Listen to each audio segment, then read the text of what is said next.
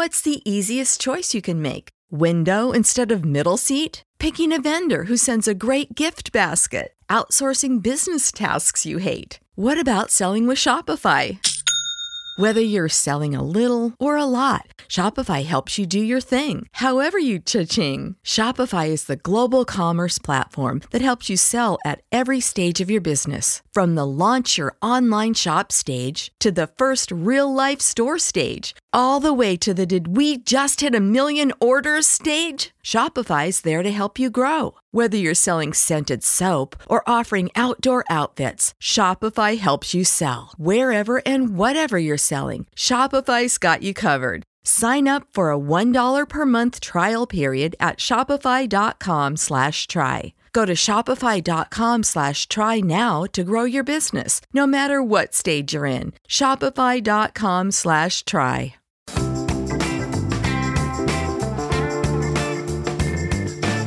Guys, before we dive on into today's episode of The Pop, we'd like to let you know that we are now officially launching our Harry Potter read-along podcast called Through the Gryffindor. Yeah, we talked about it a little bit a while ago.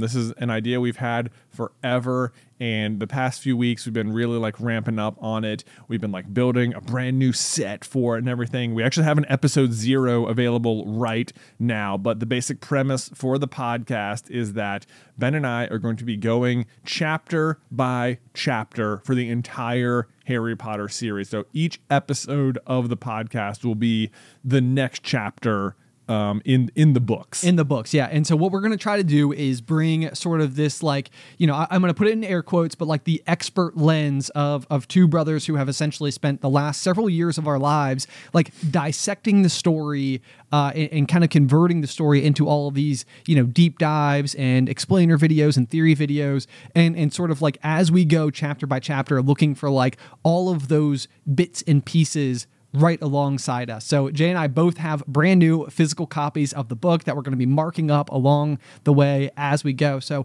we invite you to listen along and read along with us as we go through the Gryffindor. To celebrate the launch, the first 3 chapters are all going to drop on October 1st. So just 3 days from now, if you're listening to this podcast on the day it came out, Sunday, October 1st, the first 3 episodes of Through the Gryffindor are going to drop, and episode 0 is already available, so go check it out. Leave us a 5-star review. Thanks!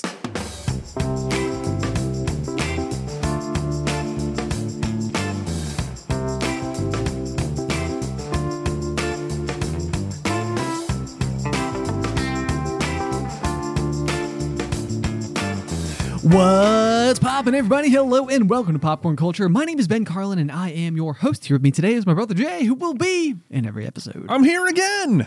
I made it to episode 199. Next week is episode 200 of The Pop. We should just phone it in week, We'll just skip. Just skip. It's what kind of, who needs to live for milestones? Right. It's the importance of anniversaries in other people's lives versus the way they are in mine. It often blows my mind. It often makes me feel like I'm doing it wrong. I'll just hear from people all of the time about, this is the 3-year anniversary of me starting working here. This is my 4-year anniversary of this happening, or this is the 1-year anniversary of that. And I'm like, that just doesn't feel like a thing. What are you talking about? The only anniversary, I barely get, I barely get excited about the anniversary of my birth at this point. Okay. And I don't know. I'm not I remember when we started Super Carlin Brothers, when I went full time, I remember the 1-year anniversary of that. I was being like, oh my God, I did it for a whole year. That's unbelievable. Yep. That was being excited. Yep. But this past weekend, I had to discover that it was the 5-year anniversary of Carlin Brothers Coffee via an Instagram post put up by the coffee company. And I was like, oh, that was today. Cool. Well, how about that? I'm going to go ahead and repost it and move on with my day. It wasn't gosh, Beth, oh my gosh, should we do something? It was not even on my radar. And am I doing anniversaries wrong? Should I be celebrating the annual return of certain accomplishments more? It's just difficult to say. It's difficult. I mean, because I think at the end of the day, it's sort of if you get if it's giving you just a reason to have an occasion, Sure, then there's that. then like on some level, I think I can sort of see like the like excuse to like go out to dinner or to do like takeout or to do like a movie night or something, and being like, oh yeah, like I'm celebrating like blah blah blah. I can certainly see like what you're really like looking for is the like it's almost like you're not inventing an occasion, because the occasion is in fact real, but it's like what you really want is just the ability to like have something to celebrate. Yeah. And therefore it's like, okay, yeah, like why not this? Yeah. It's like, but I also feel like when we were kids, I remember the like slow reveal of like or the dawning comprehension that every single day of the year is National Blank Day. Something day. Or like exactly. Yeah. Like, it's National Sibling Day, and it's like, oh man, everybody be sure to post pictures with your siblings today. Or something like that. But, there is one of those for every single day of the year. And so when I was younger, I remember discovering like National Popcorn Day. Like, what? That's so cool. Like as if in addition to Christmas, there was National Popcorn Day. Yeah. That like, it's like, why isn't it on the calendars? Come on, guys. This is Popcorn Day. We got to get popcorn. This is a big deal. Right. Yeah. So it's funny because I'm like, when it came to like, who was the person at like the National Council of Popcorn that was like, all right, guys, we have a very important agenda item today on the discussion for the meeting. What we need to discover is what day of the year is going to be National Popcorn Day, and it needs to have some significance. So I'm open to all the ideas. Like, where are we at? You? Anybody? Do you think there is a National Council of Popcorn? A lot of times I have literally like no earthly idea what industries have national councils that help determine the ways and behaviors and practices that like an industry might enact. Right. Like we had a friend who worked for like the Beef Council. Yeah, or whatever, we did. Yep, right. Yep. And it was like, I remember hearing about this and being like, what do you mean beef? It's just like anything, any beef at all. Eat beef of any variety from any vendor at all. Beef. Right. Like, sell more of it. Eat it. And yeah. it was If like, you've ever that's seen sort of their whole thing. And I was like, so just literally all beef at all. You have like no brand loyalty, and it's like just beef. Period. It's like Got Milk. Yeah, it's like Got Milk. Exactly it's exactly like that. Yeah. Like milk was like a campaign to just drink more milk, not from this brand or that brand or whatever. It was just sort of like the rising tide raises all ships. Right. So it's like if you can make everybody drink more milk, then all of us will benefit, and we will just do it together as part of the organization that is the Milk Council. The Milk Council. Yeah. And so like, well, almost certainly there's like a Council of Corn or something. It feels like a massive crop.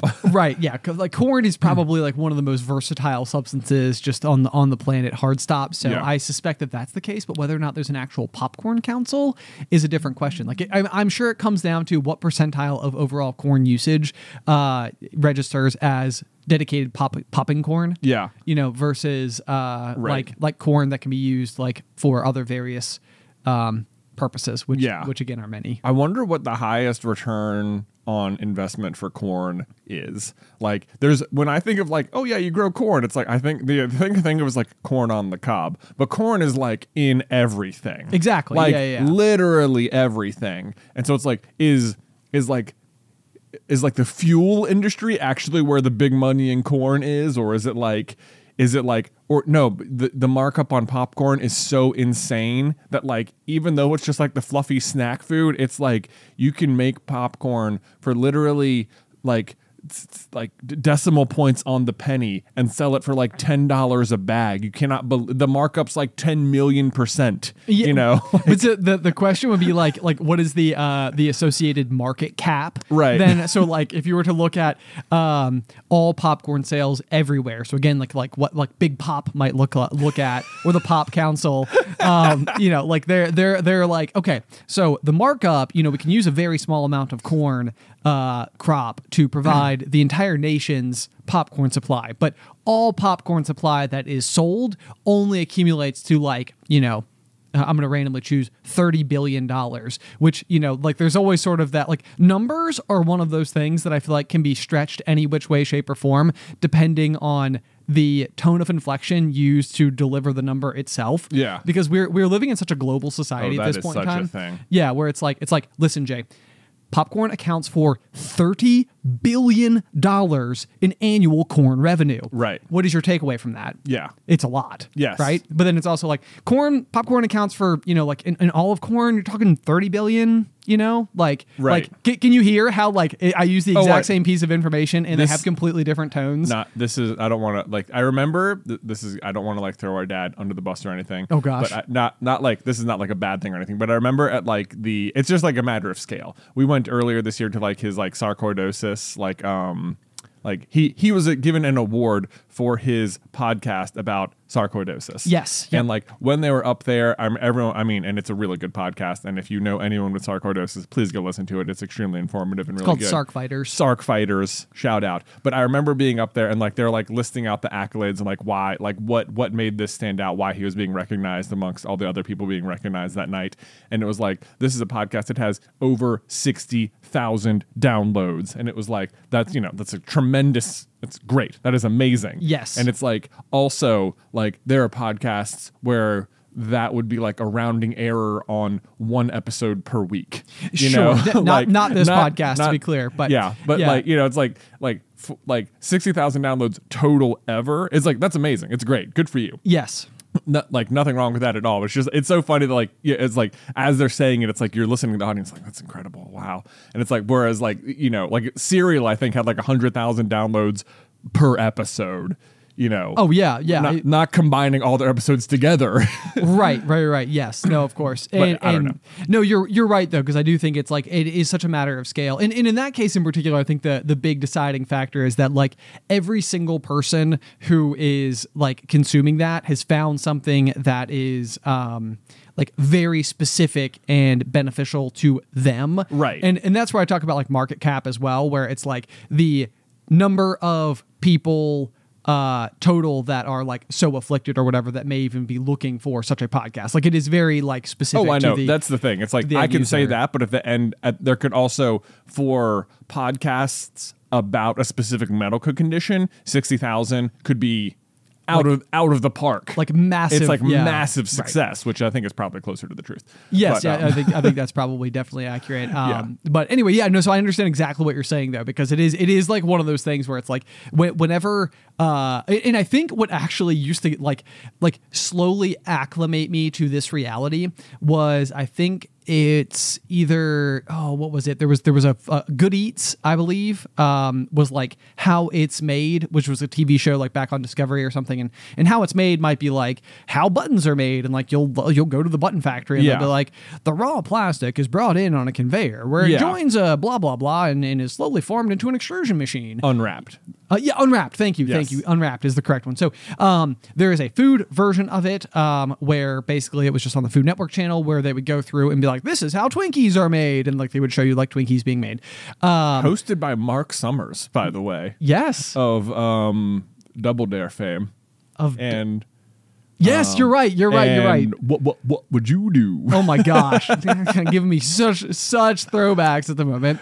Absolutely correct though. Yeah. I don't even know if I had successfully pieced that together. It was it's I would hear Mark Summers and be oh yeah, of course this guy, and not even think of what he's from. But anyway, so in the show, almost always in almost every single episode, they would give some metric as to if you combined all of the Twinkies sold in the world end to end, it would wrap around the globe 3 times, and it's no matter what, they would always give you some version of this example.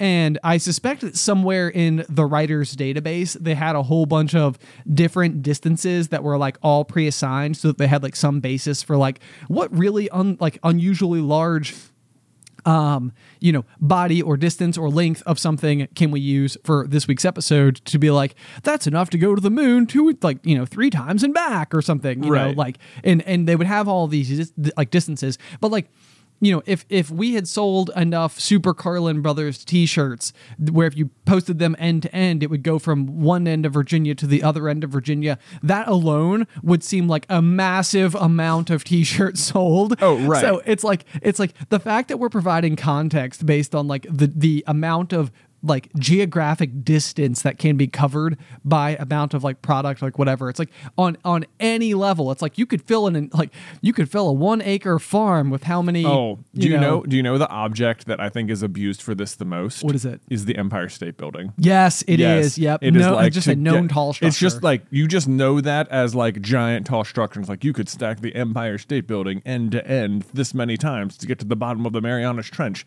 despite the fact that the Empire State Building has not been the tallest building in the world like for a very long time. Sure. And it's like not even close anymore, but it is definitely like the most famous previously tallest building in the world. Yes, and I think like that's the thing. It's like it held the notoriety for long enough to attain the accolade of getting to be like this bizarro like measuring stick. Right. You know, in the same way that like we have like 1 foot is like 12 inches, you know, it's like instead of like 10 inches or something. You know, it's like why? Why? Numbers get all wimbly wombly, but like at some point in time, it was like, we decided like the Empire State Building is that thing. And then once a bigger building was then constructed, it's almost like, but everybody's kind of used to saying the Empire State Building thing, aren't we? Like, you know, it's like, are we gonna, or do we keep going to like the next one? Do we keep like changing the phrase each time like a new taller building is constructed, and then we have to do some like recalculations and be like, oh well, now you know there's this building in Dubai that it's like it's only 14 of those, where it was previously I know this is 27 Empire State Buildings. The Empire State Building is such a good one because it makes your number seem bigger. Right. Yeah. That's a good it's like point. to get to the moon it takes like 200 empires. So that's probably a really low number. Right. Right. But whatever. Whereas, what is the building in Dubai called? What is the actual tallest skyscraper right now? Hold on. We can look this up. We can look it up. I kept thinking it was going to come to me. Me too. While we were talking, and I was sort of like, I keep wanting to say the Wiz Khalifa, and I'm like, that's a rapper. That's incorrect. It's not that. It is definitely not that. And I'm like, it sounds like that. Though. Oh, it does actually. I mean, I was like, Jay, that not even close. But yeah, Burj Khalifa. The Burj Khalifa. Okay, I was close. You were very close. I was like, it is not the Wiz Khalifa. Nope. But I am amazed that was your stab and that it was that close. At over 828 meters, 2,716 feet, or more than 160 stories. Goodness me. Quite the large building, as you can tell by the tone of voice that I use to describe it. Wow. Yes. All numbers sound big with the right tone of voice, which is why next week for episode 200 of the podcast, you know, maybe it's worth celebrating. Maybe it is. Maybe it is. Maybe I don't know. We'll figure out if we're going to do something special. Yeah. But what I was going to say about this is, I think largely what it's come down to for me is that I feel like I have ceased to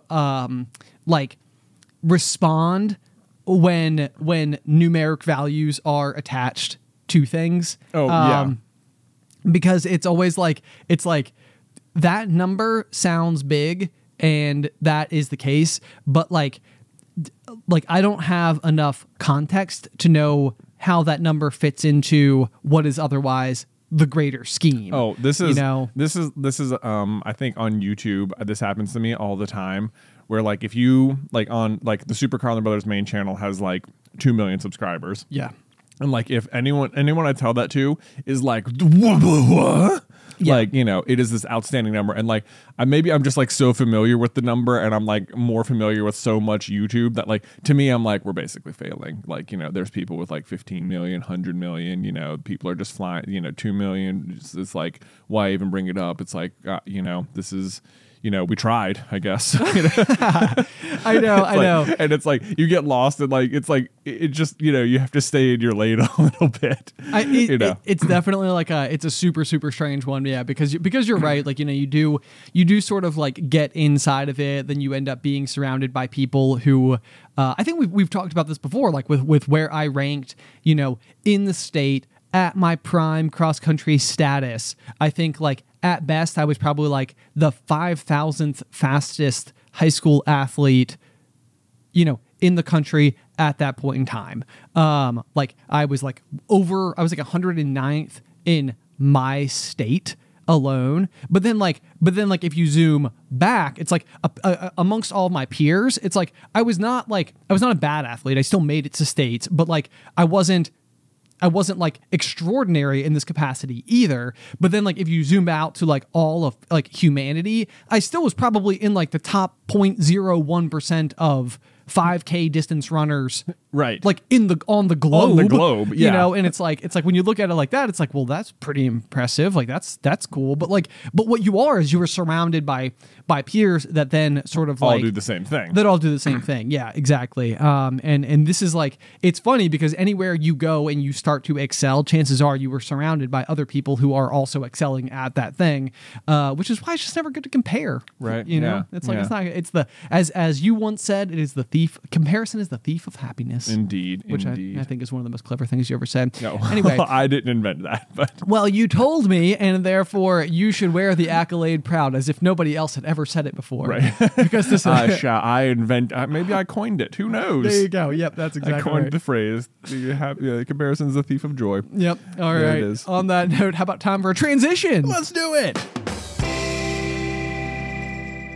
All right, Jay, so last week we had a huge teaser. Just probably like one of the biggest ones ever. Like I would say it's like a 30 billion and like on the teaser scale, which by the way is a scale of like 1 quadrillion. So, 30 billion kind of low. Kind of low, Not quite even- frankly. Yeah, frankly. 30 billion small. Right. Okay. So you had included a line in the show notes last week that we didn't get to, and at the end of the episode we were like, until next time. Yeah, you know? Like, the Crystal Horse Saga. The Crystal Horse Saga, which I mean, so knowing absolutely nothing, my assumption is that, and this is me guessing. Yeah. But you haven't told me anything. Okay. Okay. So I'm going to try to assume what the Crystal Horse Saga is. Okay. And you tell me how close I am. Okay. Okay. So my assumption is that the crystal horse is something that your son Luke spotted somewhere and you were unable to attain the crystal horse. And then you got home and Luke was like, I'm still thinking about the crystal horse. And you're like, okay, you know what? If he's still thinking about it, it wasn't just a passing fancy. He really wants it. We're going to find a way to go and recover the crystal horse. However, when returned to said location of the crystal horse, you discovered, alas, it is no longer here. But then, by some bizarre circumstance, a friend of a friend of a brother of a sister calls and says, guys, I have found this thing that I feel like your son Luke might like. It's a crystal horse. Wow. Unbelievable. I know. How close was I? No, well, it did have to do with Luke. Yes! There you go. That's about as close as you got. Okay, I'll take it. But anyway, so I'm dying to know more because I would know, and partially I think I was placing myself into into Luke's mind a little bit there because as a child, if I were to bear witness to a crystalline horse, I would covet it greatly. I mean, there's no doubt if Luke were to witness a crystal horse, he would for sure covet it greatly. Okay, so he has not witnessed the crystal horse. He has not witnessed a crystal horse. So a couple weeks ago, Beth was getting ready to run the Hokie Half Marathon. Nice. Way to go, Beth. An annual race up in Blacksburg around Virginia Tech's campus. Go Hokies. Not having a great season so far. No, not so football-wise. Yeah. Boy, it's rough. It's rough out there. Anyway. They had a killer penalty over the weekend. Several. And then there was that other penalty that they my committed. Gosh. It was it was a rough game was against Marshall. A little bit hard to watch. Jeez. Anyway, so she's getting ready for that, and so part of that was like carb loading stuff. She went out for she got some bagels one morning, and on Saturday morning I came downstairs and I woke up early. Luke woke up early, and so we were downstairs early. Naturally. And I rediscovered the bagels in the fridge, which was like, it made me excited to be awake. I was like, okay, all right, this is good. Okay. I want the bagels right now. But I remembered that the previous day when Beth got the bagels, she didn't get cream cheese. And so I was like, we're without cream cheese right now, which isn't like a huge deal. I could, I could bagel with other things, Yeah. butter, peanut butter, jam, what have you. Jam on bagels? Jam on bagel. I mean, do whatever you want, man. Get creative out there. Quite literally though, do whatever you want. Do whatever you want. It's not called an everything bagel for no reason. You can put whatever you want on there. Well, it's an anything bagel. Isn't that fun? No.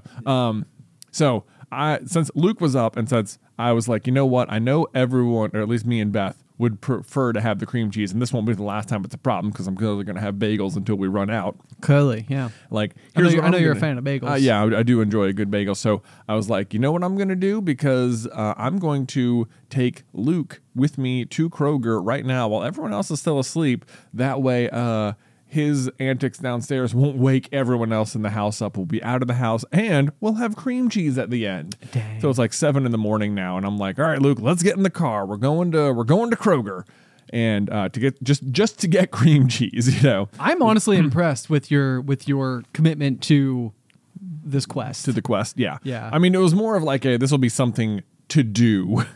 Even Yeah. still, Yeah. I feel Okay, anyway, but you're on our way to the grocery store. We're on our way to the grocery store. We get there, and you know the people at Kroger, they know what they're doing. They put all of the things for kids. The moment you walk through the door, it's super annoying, but what they have is balloons. Okay, all over the place. all over the place. Luke sees the balloons, and he is immediately like, "Can I get a balloon?" And I'm like, you know what, whatever. We're having a little fun morning outing. You can get a balloon. It's fine by me. Sure. Balloon. So he's looking around and he finds this giant tub of these inflatable or pre-inflated animal balloons that have these sort of like streamer legs that sort of like act as the weights, but then it sort of looks like they have legs as well. Oh, that's cool. Yeah, so they're pretty fun. Yeah. And he's looking balloon technology has really just gone through the roof. It's fantastic. Big Balloon you know? is doing a great job. Big They've sold Balloon. over 30 billion balloons this year alone. They would not surprise me. Man, I saw such an interesting TikTok the other day about like how the city of Cleveland like tried to break a world record for largest balloon release in history. Like they were like trying to do this big stunt with the Guinness Book of World Records, and like Disney had recently like broken the record, and they were like, we're gonna beat Disney World and have the biggest balloon release ever, and it's gonna be this giant spectacle. And like the whole city was like super in on it. They were like, yeah, let's do it. Balloons, let's go. And so like the day finally comes and they've got all the balloons ready, and there's like this bad weather storm coming in, and they're like, we might have to postpone it. And they're like, we really can't, because the balloons will start deflating and then we won't be able to do it. And we spent so much time and effort and money into it. So they were like, and the weather's dying down, we're going to go ahead and do it. And they do it, and it's amazing for like 30 minutes, and then the weather comes, and it's like just balloon chaos everywhere. It's like no! It's like delaying flights. It's getting in the river, and it turned into this giant like kerfluffle. And like they did get the world record, and then like 2 years later, the Guinness was like, "No, we can't. This world record is no longer a thing we're keeping track of. So this isn't a thing anymore." Oh my gosh! So anyway, it's causing too much chaos. I was on the edge of my seat there for a second. Poor Cleveland. Like, yeah, well, what's going on with the balloon record? It was a really funny story. Anyway, not the point. Luke's picking out a balloon at Kroger, and he finds this like cardboard box full of like inflated animal balloons, and he is immediately enamored with all of them. And he's like, "Oh my god, can I get one?" I'm like, yeah, sure, this would be fun. I've experienced balloons like this in the past. The amount of joy kids can get out of this is like nearly infinite. Oh, I think as kids, yeah, I remember like we would spend.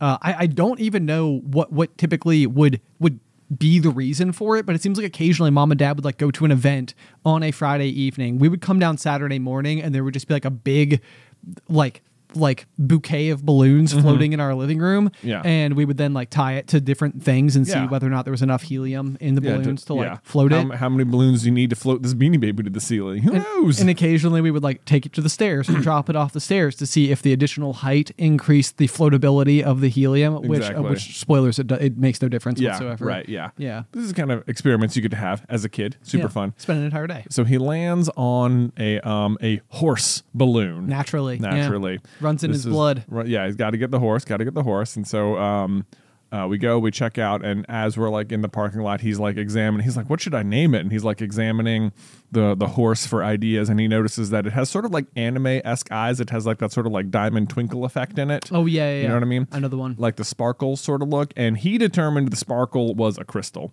So he was like, I'm just going to call it Crystal because it has crystal eyes. I love it. Crystal the horse. So we have Crystal the horse, which I was like, you know what? It's not a bad name. Horses traditionally have pretty wackadoo names. So Indeed. yeah, they do. I like to think now if you ever someday own a horse, you guys will keep with the naming convention, and Yeah. it will be Crystal. Crystal the horse. Crystal the horse. Yeah, Crystal the You could horse. also The have, like, horse. Ruby and Sapphire. Right. and- Yeah. Right. We'll just have a Topaz? whole pasture of gemstones. You know. I like it. Yeah, it'd be fantastic. We get home, and the Crystal the horse was like more expensive balloon than I was expecting it to be. Oh, dear. Which is frustrating. But I would say, even so, Luke got at least that much joy out of it in the first 10 minutes of it being home that I was like, totally worth it. This is fantastic. And then, I mean, he brought Crystal the horse with him around everywhere. They were going on adventures. They were playing keepy uppy. Nick and Nate came down.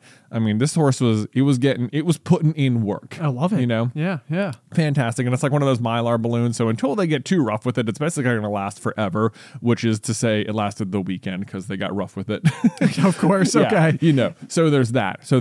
But in the meantime, like they eventually got a little bit bored with it by Sunday, and the real Crystal the Horse saga began that like Luke would like bring it. Well, they like to play this game called Magic Statues. Okay. Right, where it's from Bluey, but basically the game is someone pretends to sell you a statue, which is just one of the other kids, and then you buy the statue and you go put it somewhere, and then you leave the room and you come back and the statue has moved, and you're like, what?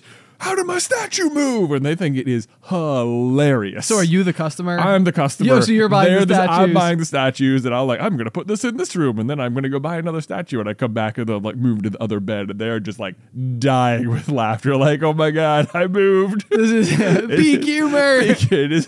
I love how much they love it. It's super fun. But so eventually Crystal became one of the statues. Okay, got it. Right, so then, you know, they'd put it somewhere and then they'd go move Crystal or whatever. So they just kept putting the horse in different spots in the house. And it like, at some point, like when you're not, it's like, it is roughly the size of a small dog. Okay, Crystal sure. the horse, right? Yeah. I cannot tell you how many times I would walk around a corner and thought there was an animal in the house. Oh, man. You know, like you'd like be out of the corner of your eye and you'd be like, oh my God, Crystal. God, I thought you were a real dog for a second.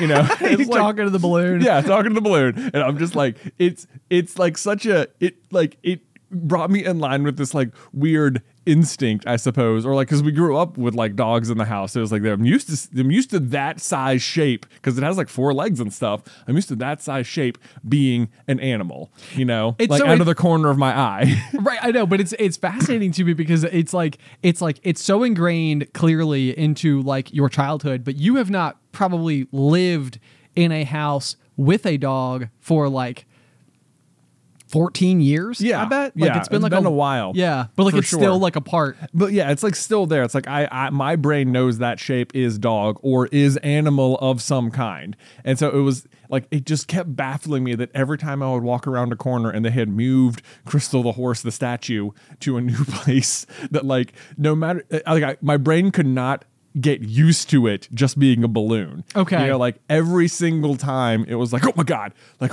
Really thought there was an animal there, you know, like walking into my bedroom and Crystal's on the bed and it's like, oh, it's like, you know, because like if there's an animal of that size in my house, it's a real problem. There should not be an animal in my house of that size, at all. Right. So it just kept, it was like it just like, because it's like the split second reaction, you know, it's like, it takes you maybe like half a second to be like it's a balloon, but it takes you maybe like a tenth of a half of a second to think there's an animal here. Oh, sure. So it's like the realization comes quick, but your instinct is to be afraid. So this stupid balloon was just freaking me out for like 2 days. Oh my gosh. And it was just like, oh my God, Crystal.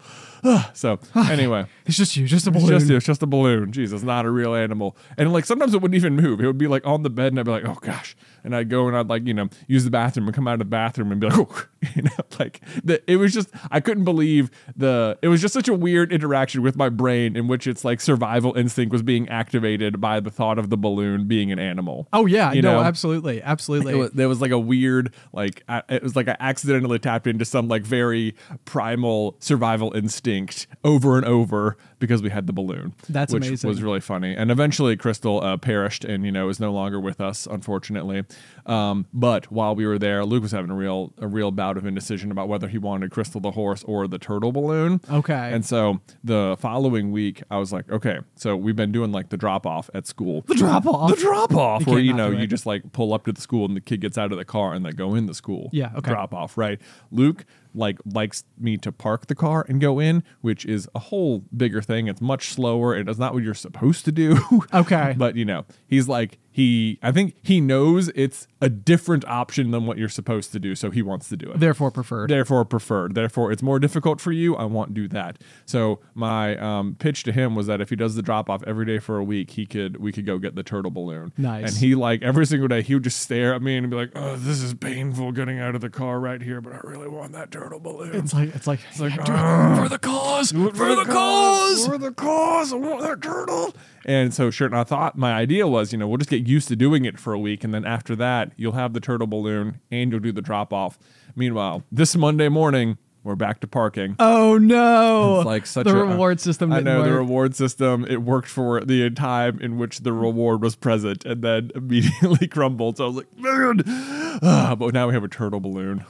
Wow. Now we got turtle balloon, which is now giving me the... the turtle balloon's not nearly as bad. I think it's mostly just stayed in Luke's room for the most part, and it's significantly smaller than a horse, if you can imagine, turtles versus horses. Oh, yeah, general. no, yeah, of course. So it hasn't been as big of an issue as the crystal balloon saga, but now we have a turtle balloon, and I'm still, at least for now, have had to park to get Luke out of the car. So still a work in progress, but we'll get there. We'll get there, man. We'll get there. Anyway, that's the crystal horse saga. I love it. Yeah. I love it. Okay.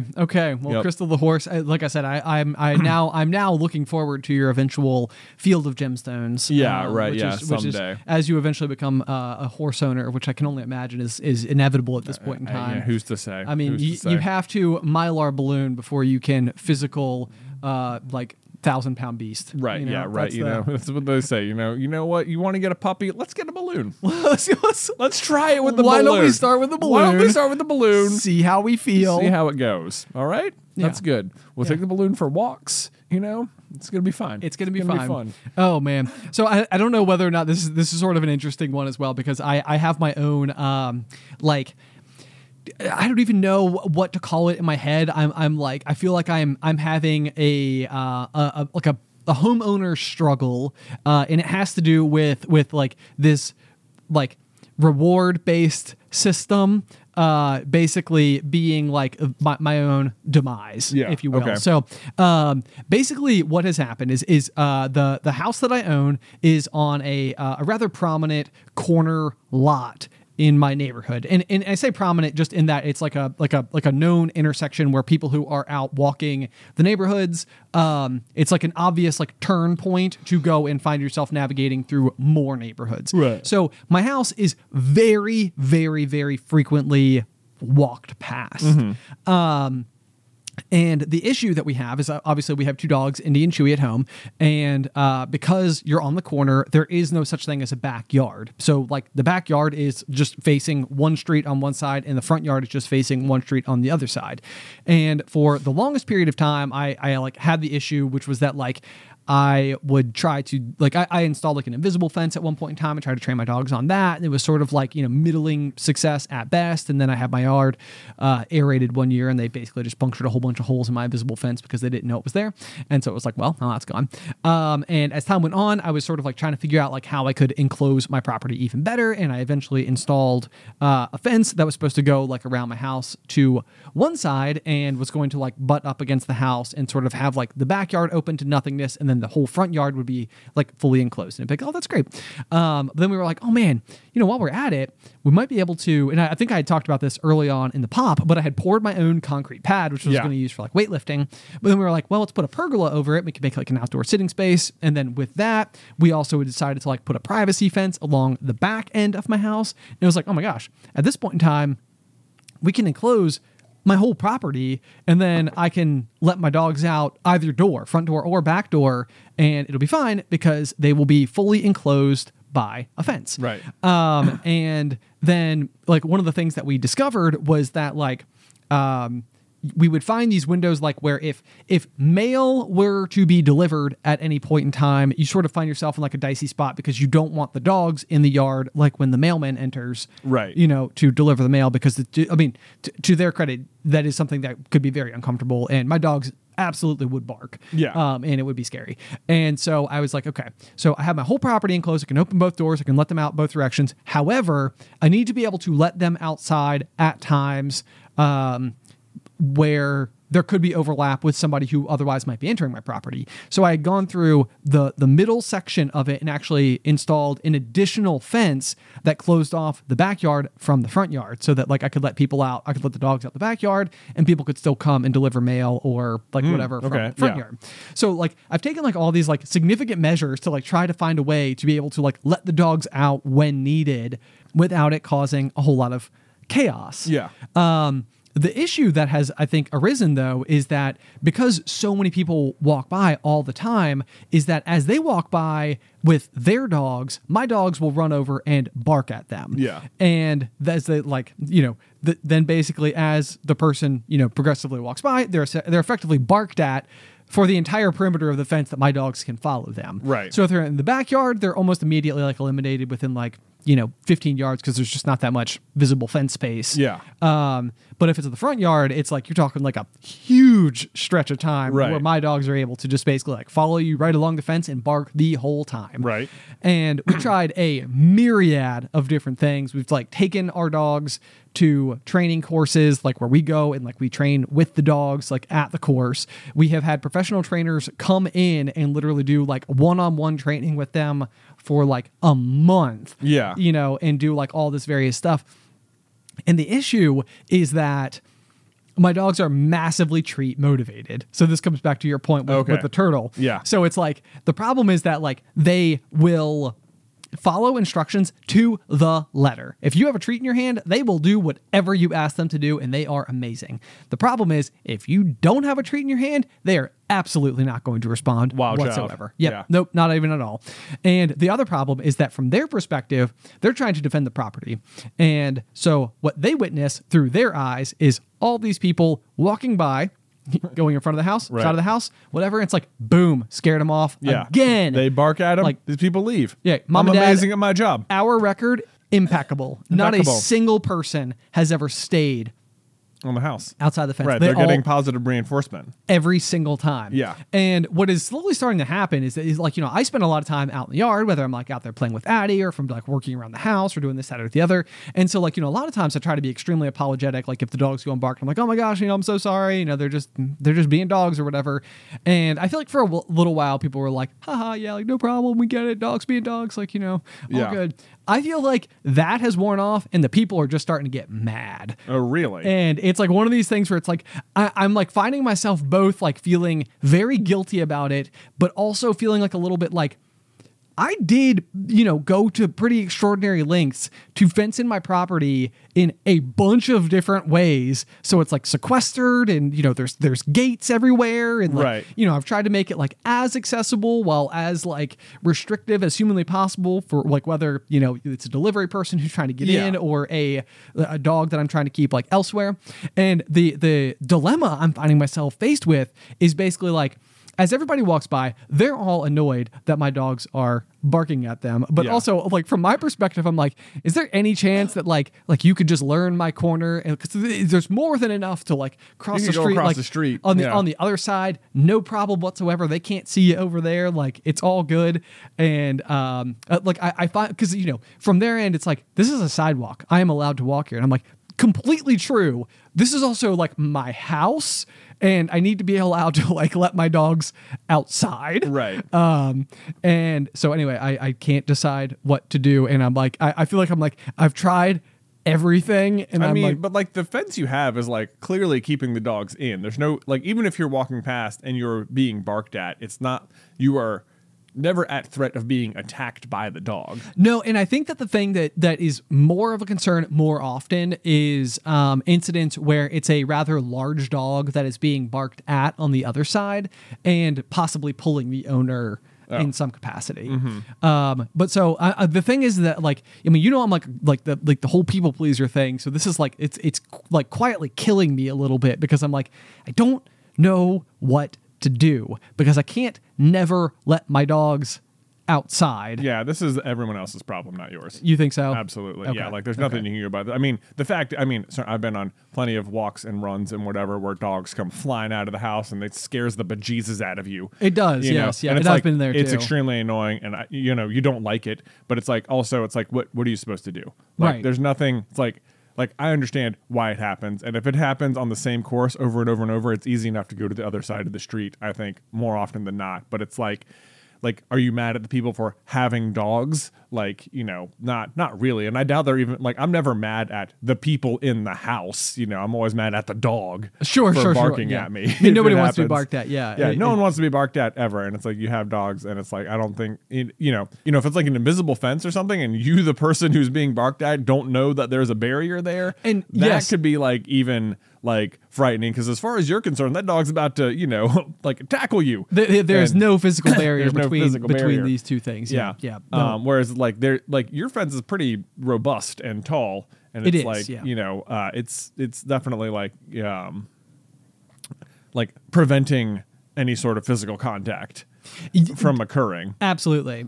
So I don't know. It's just like one of those things where I'm like, I think my dilemma is largely just that, like, I want to do something to help, but I also look at my own actions and I'm like, it's not like I've done nothing. Like I have gone to quite a few links, and so what's surprising to me is that after all of the energy I've exerted into it, it almost seems like things have gotten like worse. And I don't know if like maybe what's happening at this point in time is that, like, from my perspective, I'm like, well, I put up a fence. I'm gonna let my dogs out in the yard, and now I'm letting them out in the yard so much more often, possibly, which I would still say accounts for less than 1 hour of time a day. Mm-hmm. So it's like, but it might be like 15 minutes in the morning, 15 minutes after work, 15 minutes in the evening, with a myriad of like little ins and outs in between or something. But it's not like they're out there all the time. They're not outdoor dogs. Yeah. Like, they live in our house. Right. Yeah. So anyway, but I just wanted to run it by you, because I feel like it's like, I feel like I find myself so stuck, because I'm like, I don't like the fact that like these people, these exchanges that I'm having with them are like getting progressively worse. Yeah. And I'm like, oh my gosh, like, what I don't know. Is it the same people over and over? It is the same people. Yeah. Yeah. It's probably the same. I mean, there's, Here's what you can do. Just let the dogs out. Don't go out there with them. Well, and I would say a decent portion of the time that is the case. Yeah. But it is just, like occasionally I'll be outside. And so, end up kind of interacting with it in some capacity. I also just have windows that face everywhere. So a lot of times it's like when you can hear the dogs barking from inside the house, and you're like, well, yeah. I mean, I would say this is also a lot of just like you like imagining or like putting words in people's mouth about the level of annoyed they are. Yeah, I have been known to do that. Yeah. That's kind of it's a little bit what it sounds like. I mean, we did have neighbors once upon a time when you and I were living together. They got some dogs, and they were not indoor dogs, and they were outdoor dogs, and they barked literally 16 hours a day, nonstop, every single day. It was like the worst. And it's like, if that was the kind of problem, I'd be like, yeah, Ben, you need to do something about that, because that's a real nuisance to like the entire neighborhood. Right. But yeah, that would, God, I still making me mad thinking about it. I do remember that was like one of those instances where I think I was like, the barking was one thing, but I feel like the people that were living there got these two hound dogs, which are like typically dogs that do bark more frequently in general anyway.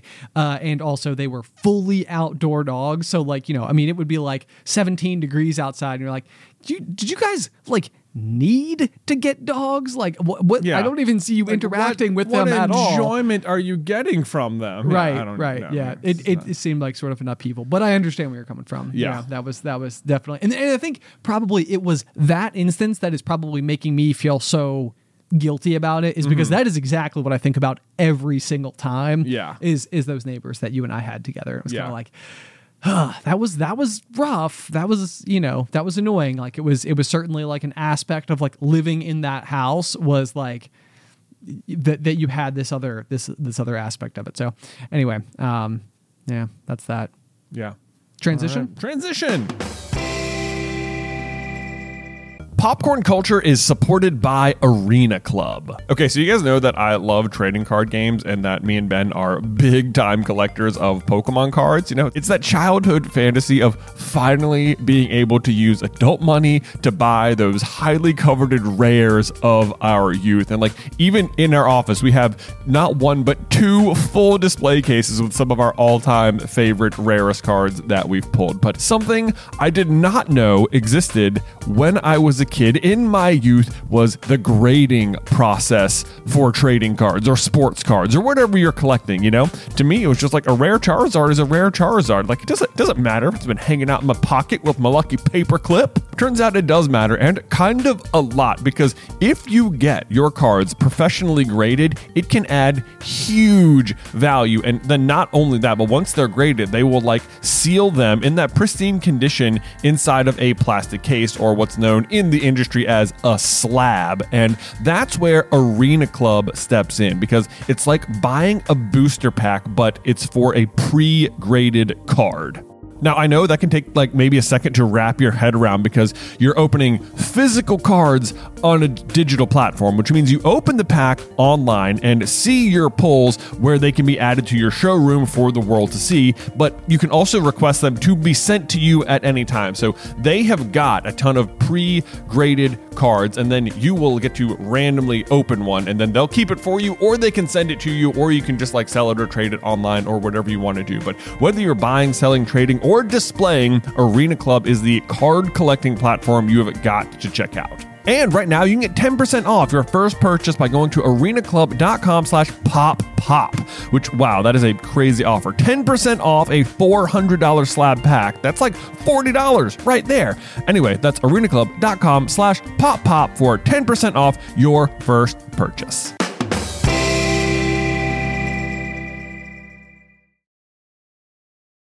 Popcorn Culture is sponsored by Shopify. Y'all are likely aware of the fact that we have our very own Shopify store, Carlin Brothers Mercantile, and it's hard to imagine not having it now, but arriving at the decision to open our own web store was a big one. In fact, we started our journey on the interweb back in 2012 and didn't finally open up shop until 2018. And a huge part of that is just not knowing where to start, but that's where Shopify steps in. Shopify is the global commerce platform that helps you sell at every stage of your business, which is a fancy way of saying it's a really easy and effective way to start an online business, no matter if you're operating out of your garage or have like a whole building or 3 or something. Once we were set up, our biggest concern was trying a new product, only to discover no one was interested in it. But Shopify is powered with so many reports, more than you can even imagine. And this is so handy because it allows us to use data to better provide what folks are actually interested in. It's so easy to use, but even if you do find yourself caught in a jam, Shopify's award-winning help is there to support your success every step of the way. Sign up for a $1 per month trial at shopify.com/poppop. That's all lowercase. Go to shopify.com/poppop now to grow your business no matter what stage you're in. Shopify.com/poppop.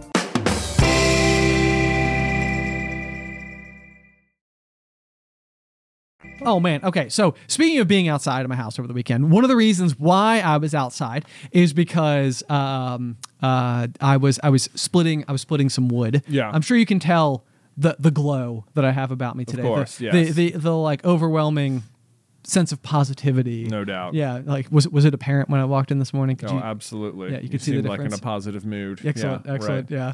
It's because of all the log splitting. Gotcha. Yeah. That's nice. what did it. Yeah. So a couple of years ago, I had gone over to mom and dad's house. They had this like really big.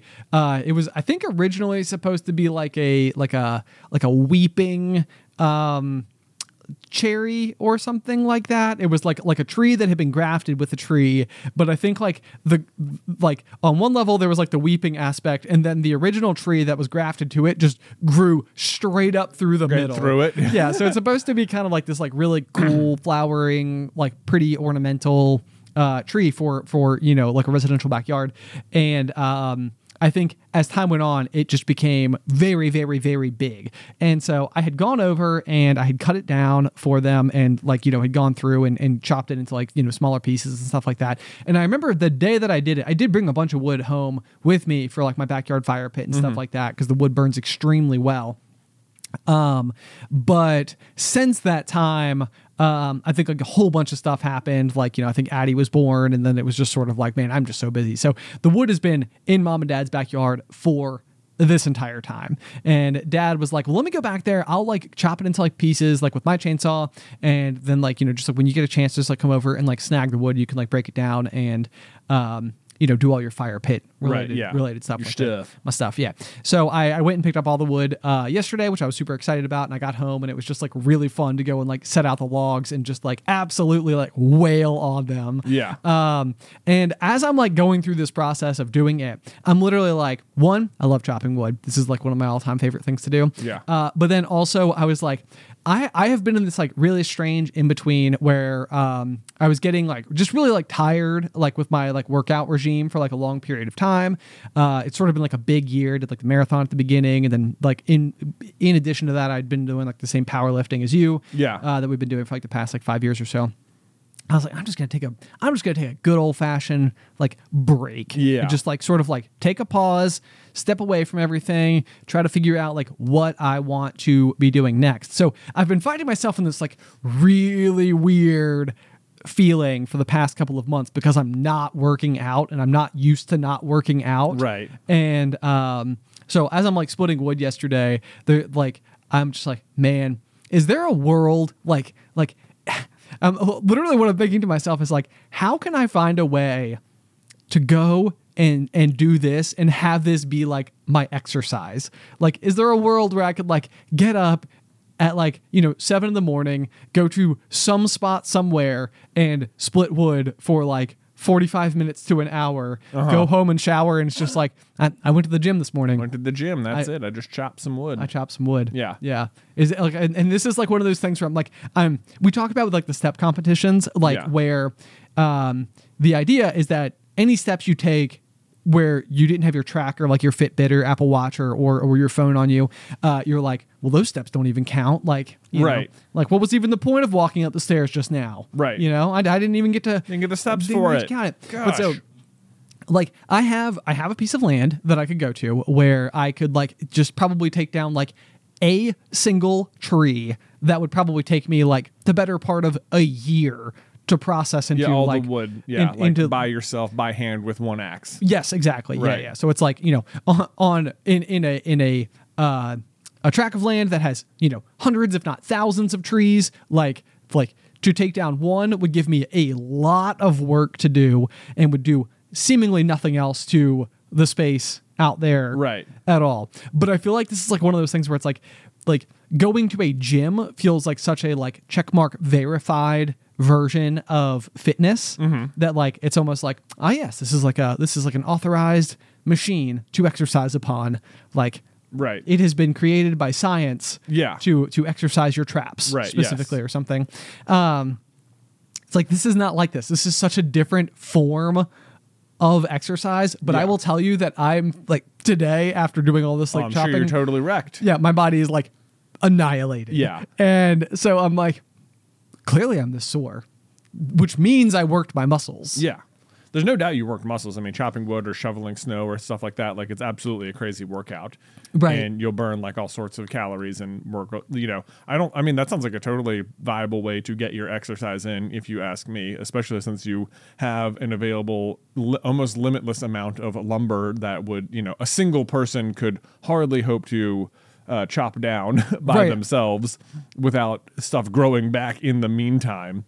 There's no way in the world I could even make a dent in it. I mean, this would be like emptying like a lake with like a teaspoon. Yeah, right. Like, I mean, you can go down and I don't see why you couldn't do this. It seems like it might take a while. I mean, I can imagine the difficult part even being like chopping down the first tree and then like processing the tree itself into an amount of like I can imagine like stacking the logs you would need to split with the axe taking a really long amount of time. I know, yeah. It's like getting, which would also be its own kind of workout, I suppose. But like the main potential thing I could see as being an issue is that you'd just be doing the same single motion almost over and over and over and over and over and over again. Yeah. Which I'm sure you'd get really good at doing it. And I wonder if you would get like a weird imbalance on like one side from whatever side you like swing with or something. Oh, that's a good question. you know? or even if the other thing is like in a similar capacity, like if you were to walk into a weight room and put like two 45-pound plates on the end of like a barbell, then it's 135 pounds. So let's just go in and like use that as like your squat metric. So like let's say like on day one you go in and it's like do that 10 times or whatever, and you're like, oh man, I'm super sore, like that warmth, like that hit me right in the legs, you know. But if you went back like the next day and the next day and the next day for like 2 years, at some point in time, like your gains from still doing the same amount of weight is probably lessened, than what it originally was, because you yourself have gotten stronger and have acclimated to this load that you're attempting to move. So typically what you would do with weightlifting is just add weight, and then like maybe like after so much time, it's like you're doing like 165 pounds instead of 135 pounds, and it's like, oh, now this is what's heavy for me. And I suspect that this would be like one of those things, like the axe would never necessarily get heavier. The logs would never get harder to split. If anything, the logs are getting easier to split, but I think you can make axes heavier. Like I imagine there's like a collar you could put around to it to like make it heavier so that it could split more effectively. That's a good point. I think that's a real thing. Also, you could just buy heavier axes. That's more of like a sledge or something. Right. And I own a splitting maul that's like an 8-pound maul compared to like my splitting axe, which is more like, your traditional looking axe. Also, the other way that you would probably get stronger, which might not, you might not even need a heavier axe. You might just need to chop for longer. Oh, that's a good point. Yeah. It's like, or maybe your speed would start to accelerate. Yeah, maybe you could chop faster. You start setting timers for yourself. Like, all right, I've got to get to today. I'm doing, 20 logs or something. Right. Or, it's just like, how many can I get inside of, 10 minutes or something? Yeah, that's a good point. Set little challenges for yourself. I like this. Or, I don't know, you could maybe start trying to chop trees down with the axe rather than just split the logs. Or, oh my gosh. Or, I've been on Chop Talk before. People are trying to like split giant stumps in half, and it's just like, you'll see these guys who are freaking massive, and clearly all they do is chop wood all day, and they have perfect form, and they're swinging, and it looks like, dude, it doesn't even look like you're affecting it, and suddenly it just cracks down the middle, and you're like, wow, things about the way wood is held together that I don't. So, wow, you're really impressive. Yep. So would you come to... I would 1,000% come do this. This would be a blast. Yeah. Sweet, okay. I would come swing some axe, man. Yeah, that'd be great. Okay, cool. Yeah. I'm down. Building out my new gym. It's happening. Yeah, there you go. The good news is that the startup cost pretty minimal on the whole. Pretty minimal. Well, I mean, you had to buy land, so there's that. That's a good point. I did have to buy the land. Not minimal. Not minimal. In fact, probably have spent more on the land than every gym membership combined. So yeah. So that's a good point. That's a good point. Right. But also, you know what? What if you're loud and you annoy the neighbors? There's enough space. There's enough space. I think there's enough space. You think they're going to be okay with you splitting logs at 7 a.m? Oh, that's a good point. Nah, dude, you know what? It's your land. Who cares? Okay. Also, I happen to know your neighbors, so, they can just come out and chop with us. It'll be great. That's right. That's right. Be like, hey, look, I mean, it's like, if I was trying to say, like, if you can't beat them, join them. Yeah. Yeah. So that could be that, but that's their mentality. They need to take. They need to adopt that. Hello. Hey. How about you come out here and chop with us? Yeah, if they come over and complain, I will have pre-wrapped in glorious wrapping paper their own axe and bestow it upon them. Yeah, and be like, I knew this day would come. You know what else you need up there is you definitely need like a carafe of coffee or something. Oh, carafe. Yeah, definitely. Right, I just like out this. there, be like, hey neighbor, you want a mug? Yep. Yeah. Okay, here's another question. Do you think this would be worse in winter or in summer? What do you mean worse? Like, do you think it'd be worse to be splitting wood in the middle of summer or worse in the middle of winter? I think it would be much worse in the winter. Do you? Yeah. I was literally just thinking like summer's obviously the worst because it's so much hotter. Look, you can take your shirt off in the summer and you'll be fine. Once you're going to have to be wearing clothes no matter what in the winter. And once you start moving, it's going to get super hot.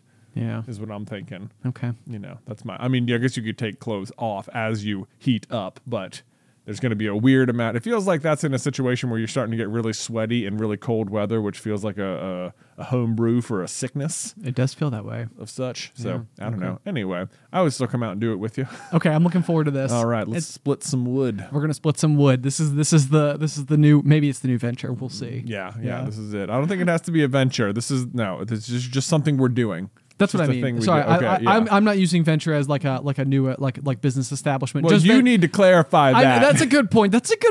I will hand it to you, just like I will hand you an axe. Okay, Yeah. excellent. Yeah. Okay, super okay. good. Yeah, there's no charge at Yeah. all whatsoever because it's Yeah. not a business. Okay, to be good. 100% crystal exactly. clear. Yeah, you just pay for the land. exactly. All right, Super. We got one final transition left in us. All right, sure. Ben, can I tell you about how I lost a few hours of sleep last night? Does it have anything to do with Crystal the horse? No, it doesn't have anything to do with Crystal the horse this How time. about Crystal the turtle? No, the turtle is just called Turtle. Just called turtle. Yeah, Luke couldn't. Surprisingly, after such a name like Crystal, Luke has thought long and hard about Turtle, and I recommended some things. So I was like Donatello, great name for a turtle. That's my favorite Ninja Turtle. Donatello. Is Yeah. it because it's close to Jonatello? No, it's not. It's just because he was the smart one, and He was the smart smart one, Okay. yeah. I was more of a Raph. You're more of a Raph one. Yeah, he's, the angry he's one. kind of moody. That doesn't even seem like you. He's all deep up in his feels. Let me tell you what. The other thing is that low key, Donatello is always the best choice in any video game because he has the bow staff, and it's not like they adjust the amount of damage the weapons do based on anything. It's just like this one has more range. Okay, so it's Or like if you're Raphael, it's like, hey, I got to get real close because all I have is these size and they don't go very far. That's a good point. But Leonardo has swords, doesn't Leonardo has swords, so yeah, Leonardo's pretty good too, for sure. Okay, so you're good, yeah. But Michelangelo, Leonardo's like the de facto main character in most Ninja Turtle things anyway, because he's like the leader. Except for the live action movies where they were like, you know what? Let's make it Raph. That's yeah. Probably why I'm such a fan. Dude, I have been watching for the past like 2 weeks the single video on YouTube, which was like 4+ hours long, and it was a complete like 7-season breakdown of the 2003 animated show like Teenage Mutant Ninja Turtles. Okay. Which was like the show that the second iteration of Turtles from like the 1980s one that like we would have grown up watching. Okay, sure. Yeah. Yep. And like it's one of those things, and like this is a genre of YouTube I've discovered I really, really love, which is like shows that I was exposed to and really wanted to watch but never have ever found the time, and now in my adult life I'm like, I'm never actually going to get to see how that show played out. Like I was really interested in having seen it, and now it's like, when am I going to find the time as a 35-year-old to go back and watch 7 seasons of the 2003 Ninja Turtles? Yeah. It's like, it's never going to happen. And I wish it could. I know. I mean, but I mean, there's always retirement. There's always someday. retirement. And, you know, I've got it earmarked. But this is a 4-hour review of someone who freaking loved the show and went through just basically every episode and covered like what was great about the early seasons and stuff. And like what I love, like the ultimate thing at the end is he's talking about like the legacy of the Ninja Turtles, which is that like they have this weird relationship with their audience where like every time like a new show is introduced, like the next generation like loves it. And it's like there's clearly something very approachable and lovable about the Turtles, but like 3 or 4 seasons in, they like always like completely like sort of drop the ball and like people lose interest and new popular stuff comes out. So it's like if you go to buy a Ninja Turtle action figure at the store right now, what you're probably going to find is like remakes of the 1980s action figures. Oh, sure. Like not like the modern day Turtles, which is weird. Or it's like the same thing is like true of like Power Rangers. Like if you wanted to go Power Rangers at the store right now, you could find Mighty Morphin Power Rangers from the at original, the store. Like the original, like they're at the store right now. While there are regular current Power Rangers on TV that are like probably there too, but it's not like there's like 20 seasons worth of stuff as well. You know, it's like the original ones are still the ones that people are associating with. That's wild. But anyway, yeah, Ninja Turtles, super cool. And I remember specifically this one was interesting to me because like they made a movie called Turtles Forever, which was like this turtle multiverse thing. Like they were way ahead of the multiverse curve, whereas like now everyone's all multiverse, everything, Spider-Verse.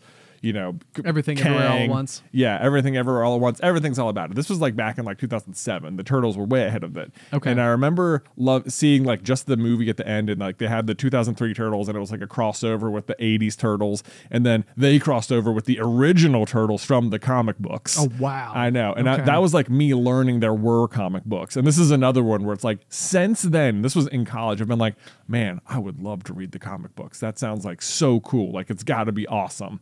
You know, and it's like I like looked up how to buy them, and it's like it was like impossible to even figure out how to buy the comic books. Oh, it was like, man. you know, it's like yeah, that's like tough. Probably you can now. I don't know. I haven't looked at it in a while, but it's like every time it comes up, I'm like, I bet it's super cool because like the comic turtles are like very like serious. Yeah. Okay. Gotcha. So anyway, I could talk about Ninja Turtles a lot for a while, but anyway, this has nothing to do with why I lost sleep. Okay. Yeah. What kept you up in the middle of the night? So here's what happened. Basically, is last night Luke came into our room. And, as he's prone to doing, and like it's been becoming more and more of an issue where he'll just like me and Beth will be so tired at the end of any given day. Sometimes we won't even notice him getting in the bed. Oh my gosh, just like, that's wild. Yeah, you just like wake up because he kicked you, and it's like, what? Oh, I guess you're already here, and I'm still asleep, and whatever. Right. So like last night though, he like woke me up, and I was like, no, we're going. Like we talked to him before. I was like, you got to stop coming in our room. Like we need to try and start sleeping in our own bed the whole night. And so he like came in my room last night. After we talked to him, I was like, no, we're going back in your room. And I brought him in there, and he like fussed a little bit. But then I brought him into his room, and there was this like horrible thumping sound coming from like downstairs. And I was like, what is that? And I'm like, it kind of sounded like the dryer. But I was like, even if even if we started the dryer when we went to bed, it'd be done now. Like, what is happening? Yeah, that's like, a weird one. I know. And I'm like, this is weird. So it's almost like he had like a valid reason. Well, yeah. So I was like, normally he's just waking up because he's just waking up. But this time it was like there was a definite like big thumping sound happening downstairs that like wasn't, I couldn't even hear until I went into his room. And I was like, what is going on? Because now I'm just concerned that like something's in the house. Yeah, no. And I'm like what? Was I seeing an animal? I know. I'm like, Crystal. Yeah. I thought you were gone. I thought you were gone. No. But I go downstairs. And I discovered the source of it is one of the ceiling fans downstairs. Okay. Is like on, I guess, like ultra turbo helicopter mode or something. Sure, like just trying to like do a pure lift off. Yeah, style. it is like spinning like as fast. I mean, it's spinning so fast it looks like it's like threatening to like, rip itself out of the ceiling. Goodness gracious. It's like making this big thumping sound, and it's like directly beneath, like hit that ceiling butts up to the floor of his room. Sure, yeah. So okay. like, it's as it's going around, it's going like thump, thump, thump, thump, thump, and it was like, okay, I see what the problem is. Pretty valid reason to have woken up. So just turned that off. And came down this morning, and like, this has never come up before because there's almost no reason to ever have the fan on downstairs. Right. It's certainly not at like warp speed or anything. Yeah. Yeah. So I'm like, I came down this morning and I'm like, oh man, it's so annoying that he woke up like if only the fan hadn't been on. But then I noticed like off to the side, there was this like, we have this really big blanket, and it was like sort of draped over one of the chairs. And I was like, oh, right. We turned the fan on because we washed that blanket yesterday, and and you're trying to dry we're trying to dry it off. So we laid it out in here. But I was like, oh, but you know what? We went to go watch TV last night, and Beth put the blanket on her because I thought it was dry because earlier in the day, I had been at a Pokemon tournament, and Beth was going to like life group at church or something, or youth group. She's like, like one of the supervisors for like this group of girls. And typically she goes by herself, and like I watch the kids at home, but there is childcare there. So she just brought the kids with her. Yep. And like we missed each other maybe by like 10 minutes. So like I could have like watched the kids or something, but then she would have been late. So I had this like unprecedented long amount of alone time in the house. And I was like, you know what? I'm going to clean up the house right now. Like there's no one here to disrupt me. And it turns out when you are the only person in the house without kids, I'm so efficient. That's amazing. Cleaned up so much stuff, threw away so much trash, prepped the coffee. I mean, I was like, this is amazing. Look at this. This house is beautiful. I'm getting so much done. God, they're a big old slow mode, Right. No, Jeez. This is almost exactly every time I put Addie down for a nap, like when like on like Saturdays in particular where I'm with Addie all day and Allie's at work. Yeah. It's like I'll put Addie down and then it's like clean mode. It's like I've got like a wide open window of time. It's like I'm gonna like all the blankets are gonna be in the perfect positions. Exactly. The dishwasher is gonna be loaded or unloaded and started. And exactly. Yeah. So the drying of the blanket process had started earlier in the day, and Beth had taken it out of the washing machine, and it had been draped over a different couch. And as I'm like cleaning up, I went to go feel it because I knew that it had been washed, and I was like, it feels dry. Like I think it's dry. So I just folded it up. I brought it into the other room. Like, all right, this is put away now. It's part of the cleanliness of the house. So Beth had then gone to put the blanket on her as we're watching TV, and she's like, oh, this is still damp. Like this isn't like I was like, oh crap. I felt maybe just the spots I felt were we're dry, but not the whole thing. So then we put that over there, and I'm like, see, so if I hadn't cleaned up the house, then the blanket would have stayed in there, and then we wouldn't have turned the fan on, and I would have gotten a full night of sleep. Then I'm like, but now the real reason we were washing the blanket in the first place is because like 3 days ago, Nate, we have like a little potty, like so just sort of like sits like out in like the living room area near the TV. So if the kids need to go potty, they can just sort of like jump right to it. Sure. Yep. Yeah. So he had been going potty, and he had more of a bowel movement. Okay, sure, yeah. Or a bowel very, movement. very polite way to describe it. Yeah, right. yeah. Well done. And he had gotten up, and he had like just like not wiped, as it were. And so he was like then climbing over the back of the couch, and there was like a real like everyone sort of looked up and it was like, Nate, Oh no! And he like jumped over the couch and like just just landed a little bit on the blanket, and I was like, oh no, you got it. So then we took care of it and cleaned all the appropriate butts and blankets and whatever. And amazing. It was all fine. Everything's resolved. But it was all great, and it was like right. So if Nate hadn't jumped on the blanket, we never would have needed to wash it, and it wouldn't have been drying, and I wouldn't have moved it, and we wouldn't have turned the fan on, and I wouldn't have had to wake up last night. Wow. It was like this whole like chain, this like little like blame chain that I had going on in my brain. It like goes back, and I'm like, but then as I'm thinking about it as well, I'm like, but whose fault is it that Nate didn't wipe? Like, is it Nate's fault, or are we just or have we failed his potty training? Is it my fault? It's like, it all comes back. It all comes back, and then it's like I'm like going through it all, and I'm like, it depends on at what point in the blame chain I decide to stop the reasoning as to whose fault it is along the way. This is and it's like. I feel like we've been writing so many like what if videos. Yeah. And I feel like it's like, what if? Now what if? Yeah. It's like, let's go back to this moment, because everything that fractured happened here. Right here. Happened here. Yeah. And it's just like, it's like I could blame Nate. I could blame Nate for doing this, but then I could also blame us for not teaching Nate well enough how to wipe or something. And it's like I don't know. Because this also has never happened before. Like he doesn't just get up and just run around with a messy butt or anything. Right. Most of the time. So I don't know. I just thought that was this like but then I started thinking like, how often is this always the case where like you can be mad at something because like you peel back the reasons for why something happened, like this happened because this happened because this happened because this happened, and that's why it's that person's fault. But it's like, but could you go back further? Because I think like so often whenever you like blame chain like that, you stop just before it was your fault. Yeah, right. It's like uh-oh. Yeah. If I peel back the layer one more, it's like, I think that's on me all of a sudden. Yeah. So I'm gonna leave it right here. Yeah, and I can bring it full circle here because part of the Ninja Turtle, the 4-hour Ninja Turtle review I was watching, there's like this one character, Baxter Stockman, who always creates the Mousers in whatever version of the Turtles you're watching. Okay. If you remember the Mousers, like little robot, like chomper dudes. Oh yeah, I do actually. Yeah, the Mousers. They're always created by Baxter Stockman. So he's like a returning character in the 2003 one, and he has like an episode like 7 seasons in where he's like, I'm going to get revenge on April. It's actually all her fault that all these bad things have happened to me because this, and then this, and then this, and then this, and she's the one who that. And it's like, yeah, but you fired her 1 minute before that. And it's like, yeah, you stopped right there, but it's actually your fault, Oh my gosh. Like, none of my decisions were bad. Look at all the things that happened to me. And it's like, it's just, I think it's so funny how your perception on something can really be warped by where you start and stop the narrative. The blame chain, the as blame it chain. were. Okay. Yeah. I was like, this is kind of a funny thing. So anyway, that's how how an unwiped butt 3 days ago lost me 3 hours of sleep yesterday. Last night. Wow. Yeah, so that's it is pretty unbelievable when you do follow, like when you trace everything backwards though, and you're sort of like, because I think a lot of times this is where like living responsibly seems like the wrong word, because it feels like it sets a bar as to like a certain set of behaviors or something. But like sometimes I do think that like if it's like one thing to have something go wrong here or there, or one thing that like might cause a future ripple here or there.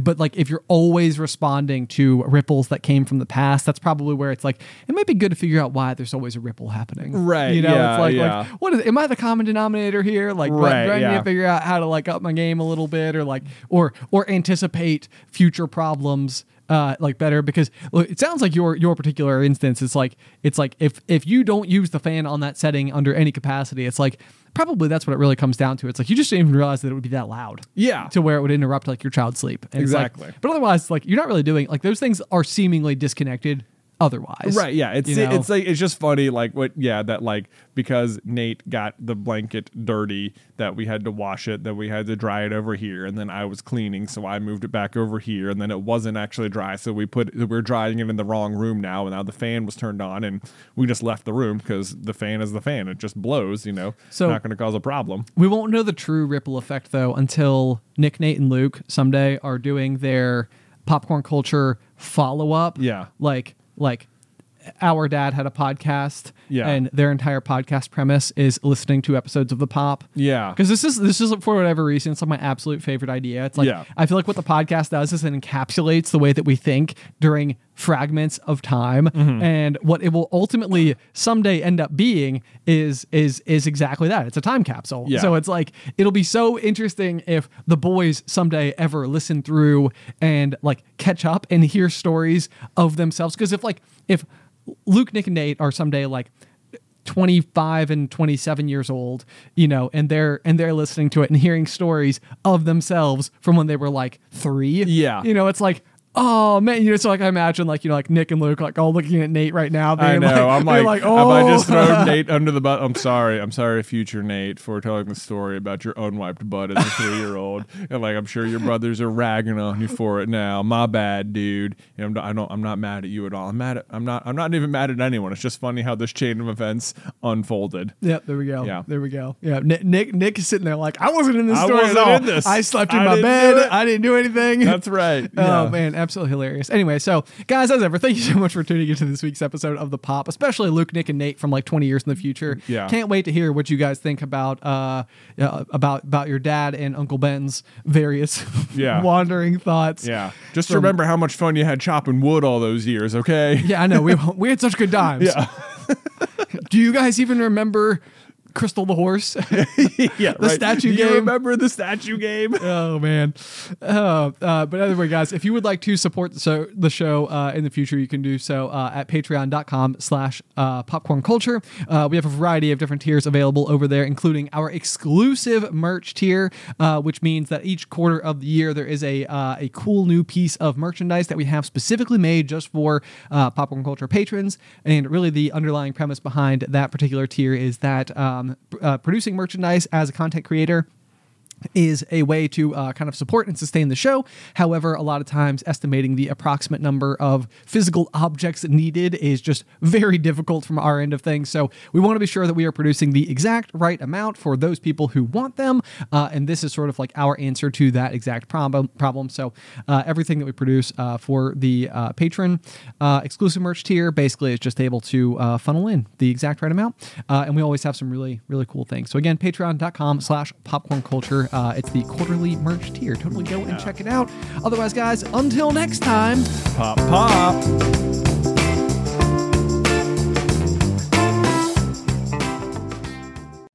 You know how to book flights and hotels. All you're missing is a tool to plan the travel experiences you'll have once you arrive. That's why you need Viator. Book guided tours, activities, excursions, and more in one place to make your trip truly unforgettable. Viator has over 300,000 travel experiences to choose from. Everything from simple tours to extreme adventures and all the niche, interesting stuff in between. So you can plan something that everyone you're traveling with will enjoy. Real traveler reviews give the inside scoop from people who've already been on the experiences you're considering. So you can plan with confidence. Free cancellation helps you plan for the unexpected. And 24/7 customer support means you can travel worry-free. Download the Viator app now and use code Viator10 for 10% off your first booking in the app. Find travel experiences for you. Do more with Viator.